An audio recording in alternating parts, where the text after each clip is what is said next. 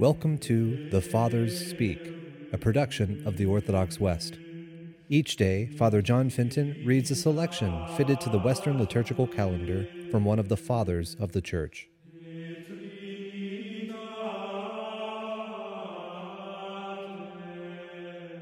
As we this day commemorate the apparition of Our Lady of Walsingham, let us listen to a portion of a homily by our Father among the Saints, Proclus of Constantinople.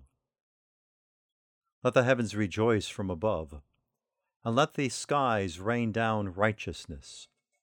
For the Lord has had mercy on his people. Let the heavens rejoice from above, for when they were created from the beginning, Adam too was made by his Creator from the virgin earth, and stood forth as kin and friend of God.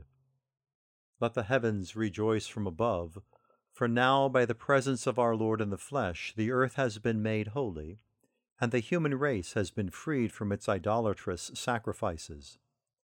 Then let the skies rain down righteousness, for on this day Eve's mistake was corrected and forgiven by the purity of the Virgin Mary and by the God-man born of her. On this day Adam, after his condemnation of old, was released from that terrifying sentence of darkness. And so Christ was born of a virgin, and took his flesh from her, as was his will, in accord with the economy of salvation. The Word became flesh and dwelt among us. Thus the Virgin became the Mother of God.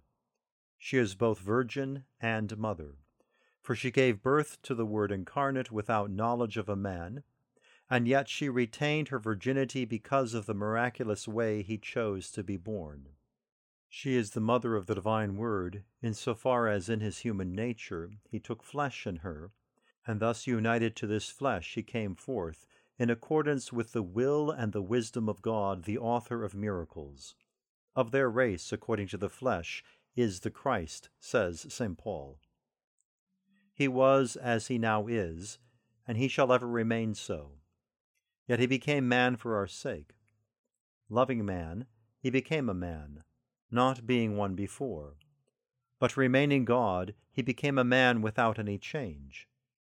And so he became like me for my sake, becoming what he was not, yet retaining what he was. He became man finally to make our sufferings his own, and thus prepare us for adoptions as sons, to win for us that kingdom into which I pray we may be all worthy to enter by the grace and mercy of the Lord Jesus Christ, who with the Father and the Holy Spirit has glory, honor, and power, now and forever. Amen.